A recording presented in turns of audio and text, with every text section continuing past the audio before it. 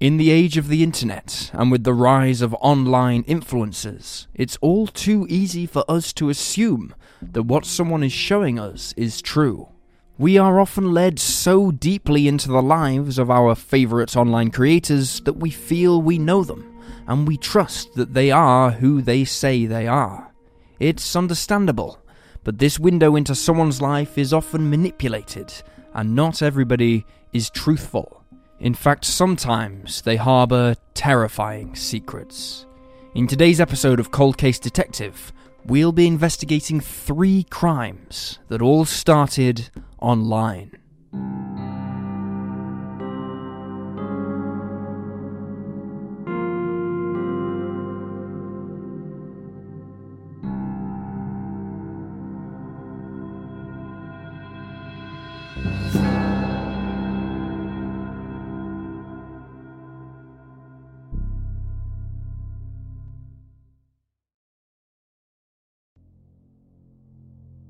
The Twitter Killer. For those familiar with Takehiro Shiraishi, he was the last person anyone would suspect of being a serial killer. Described as quiet but sociable, an attentive student, and as somebody who liked sports, Takehiro enjoyed a good relationship with his father and lived a seemingly ordinary life. After graduating from school, the young man went on to work in a supermarket for several years, but failing to enjoy it, quit and looked elsewhere. From here, Takehiro became a scout who recruited women for the sex work industry. Around this time, things began to fall apart. People began to warn each other about Takehiro, who was described as a, quote, creepy scout. He was eventually arrested for his scouting work and was given a suspended jail sentence. At some point in 2017, Takehiro told his father that his life had no meaning. In March of that year, he opened up a Twitter account to, according to prosecutors, contact women contemplating suicide, who he saw as easy targets. In August, the young man moved to Zama, 25 miles southwest of Tokyo, and rented an apartment there. Using his Twitter account, Takehiro told his victims that he could help them die, and in some cases, he even told them he would take his own life alongside them. His crimes came to light in October of 2017, when law enforcement was tipped off during a missing persons investigation. The brother of one of Takehiro's victims found messages from his Twitter account and asked a female friend of his to set up a meeting with the man on the other end of the account. However, Takehiro was not met with another victim, but instead confronted by the police. He told them that the corpse of the girl they were looking for was stored in his freezer. Authorities uncovered the body parts of 9 victims in cooler boxes and other storage containers in Takehiro's own apartment. He had even discarded some parts into the apartment block's recycling bin. Neighbours of the young man later told reporters that while they'd noticed foul smells emanating from the home, they hadn't reported it. Takehiro later told police, and I quote, "I killed them all and did some work on the bodies in order to hide the evidence." The gruesome, grisly crimes became a high-profile case in the Japanese media, sending shockwaves throughout the country. Earlier this year, 2020, aged 29, Takehiro stood trial. While his defense lawyers claimed that he should face a more lenient sentence because he had had the consent of the victims before taking their lives, Takehiro publicly disagreed with them, stating, "There were bruises on the back of the victims' heads. It means there was no consent, and I did it so they wouldn't resist." As the trial went on, more information about Takehiro's activities came to light. Reportedly, the then 27-year-old would invite his victims back to his apartment, where he would sexually assault and strangle them before dismembering their bodies. Of his victims, Takehiro executed 8 females and 1 male. The male was a boyfriend of one of the victims who'd come to confront Takehiro about his missing partner. 3 of the victims were still in high school, with one of them being just 15 years old. Reportedly, the motive behind these heinous crimes was sex. Takehiro wished to carry out sexual assault fantasies without worrying about them denying his advances, or being concerned with the repercussions. A friend from high school later indicated that the young man enjoyed choking others, although one former girlfriend of his said he was gentle and never angry. Currently, Takehiro's case is still ongoing.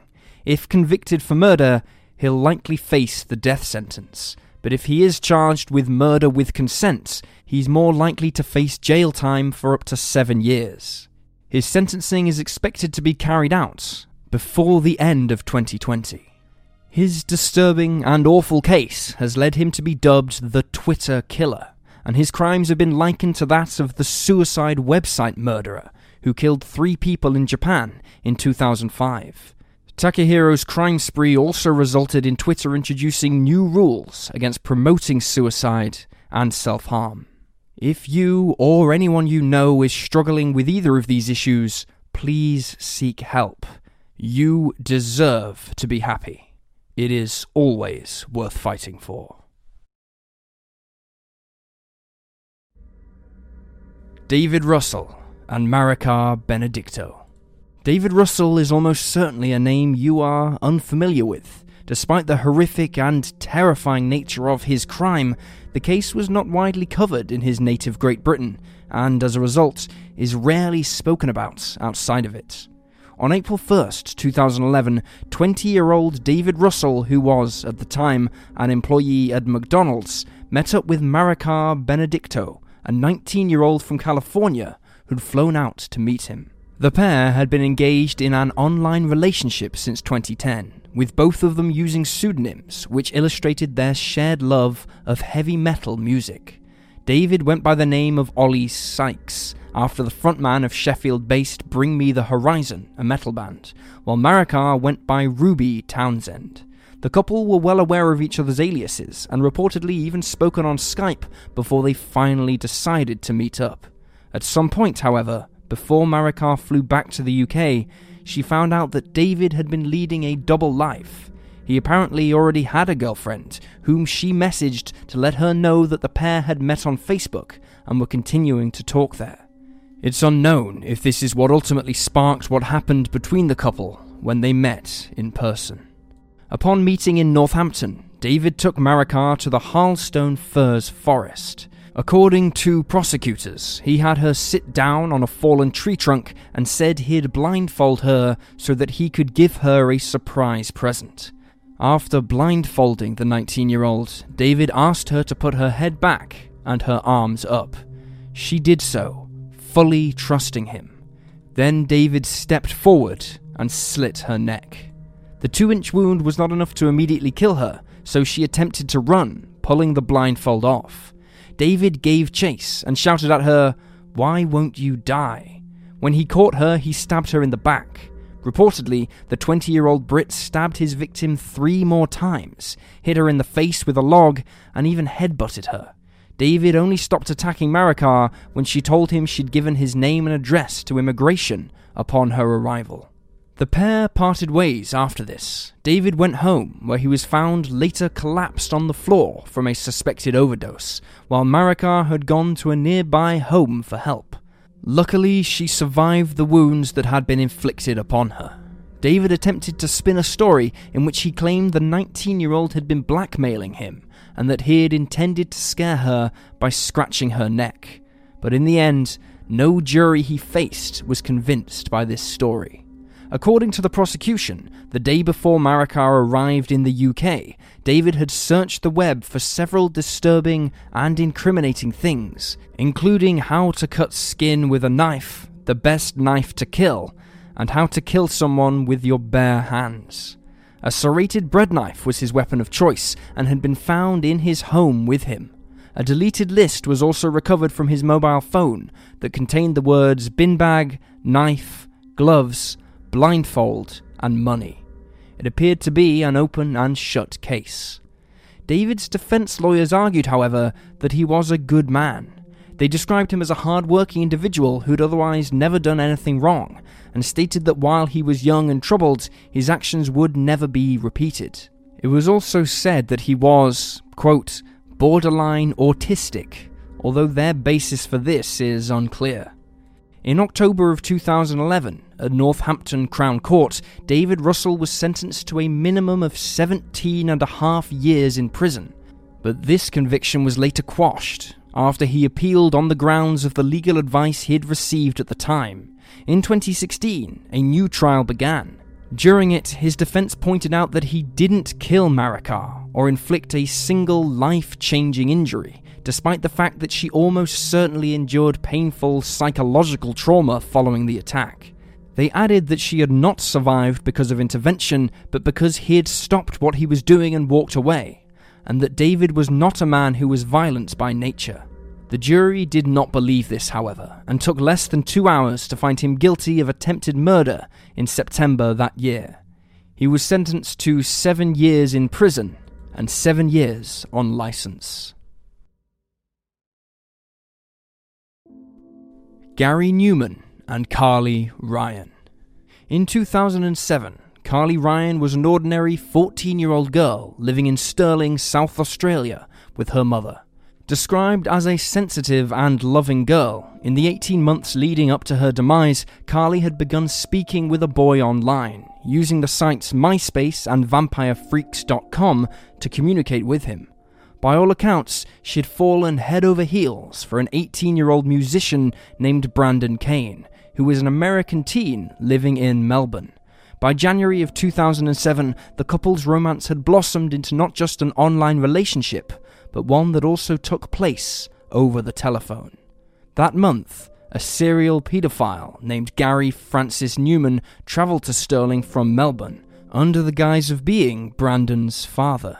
He called himself Shane and met up with Carly to present her with inappropriate gifts, which included lingerie and a nurse's outfit. He even met with her mother, Sonia, who allowed him to stay overnight and attend Carly's 15th birthday party. However, things quickly disintegrated when the 50-year-old man began to act erratically and made advances on the young girl, leading to Sonia kicking him out of the house. Afterwards, the concerned mother limited the time Carly could spend on her phone. Unfortunately, that is not where the story ends. On February 19th, Carly left the house to head to a friend's for a sleepover, but she didn't come home the next day. A terrified Sonia quickly alerted police, who discovered the 15-year-old's body at Horseshoe Bay in Port Elliot, face down in the shallow water, unresponsive. Emergency responders failed to revive Carly. She had endured 19 separate injuries, including between 6 to 8 blows to the head. Her cause of death was reportedly a combination of facial trauma, smothering, and drowning. The police did not waste any time in their investigation. CCTV footage of the area showed Carly on February 19th with 2 males. Witnesses last saw her alive at 9:30 that night. Luckily, the perpetrators had used a distinct pale blue vehicle, which authorities traced to Mornington.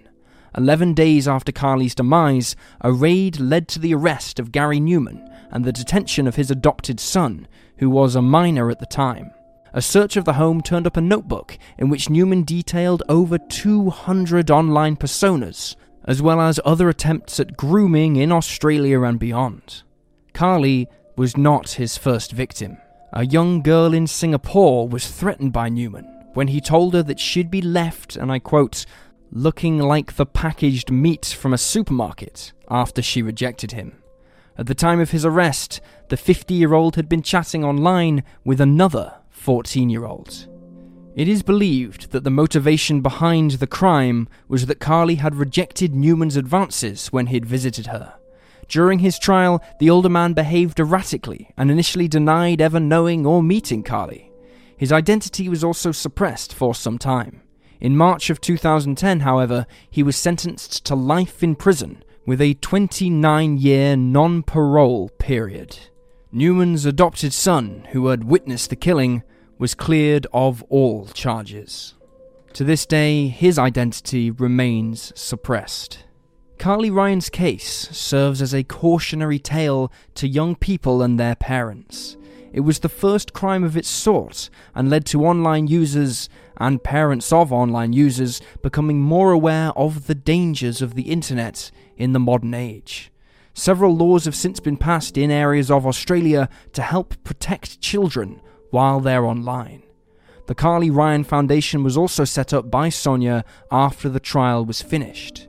This non-profit charity aims to promote internet safety to children, parents, and teachers alike. The organisation hopes that they can prevent any more children meeting the same fate that Carly did back in 2007. And there you have the facts. Please leave a comment down below with your own theories and speculations, and remember to like this video and subscribe to support the channel.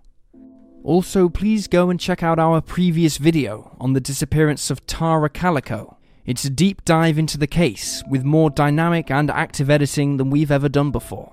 Please check that out, we are really proud of it. Thank you for watching.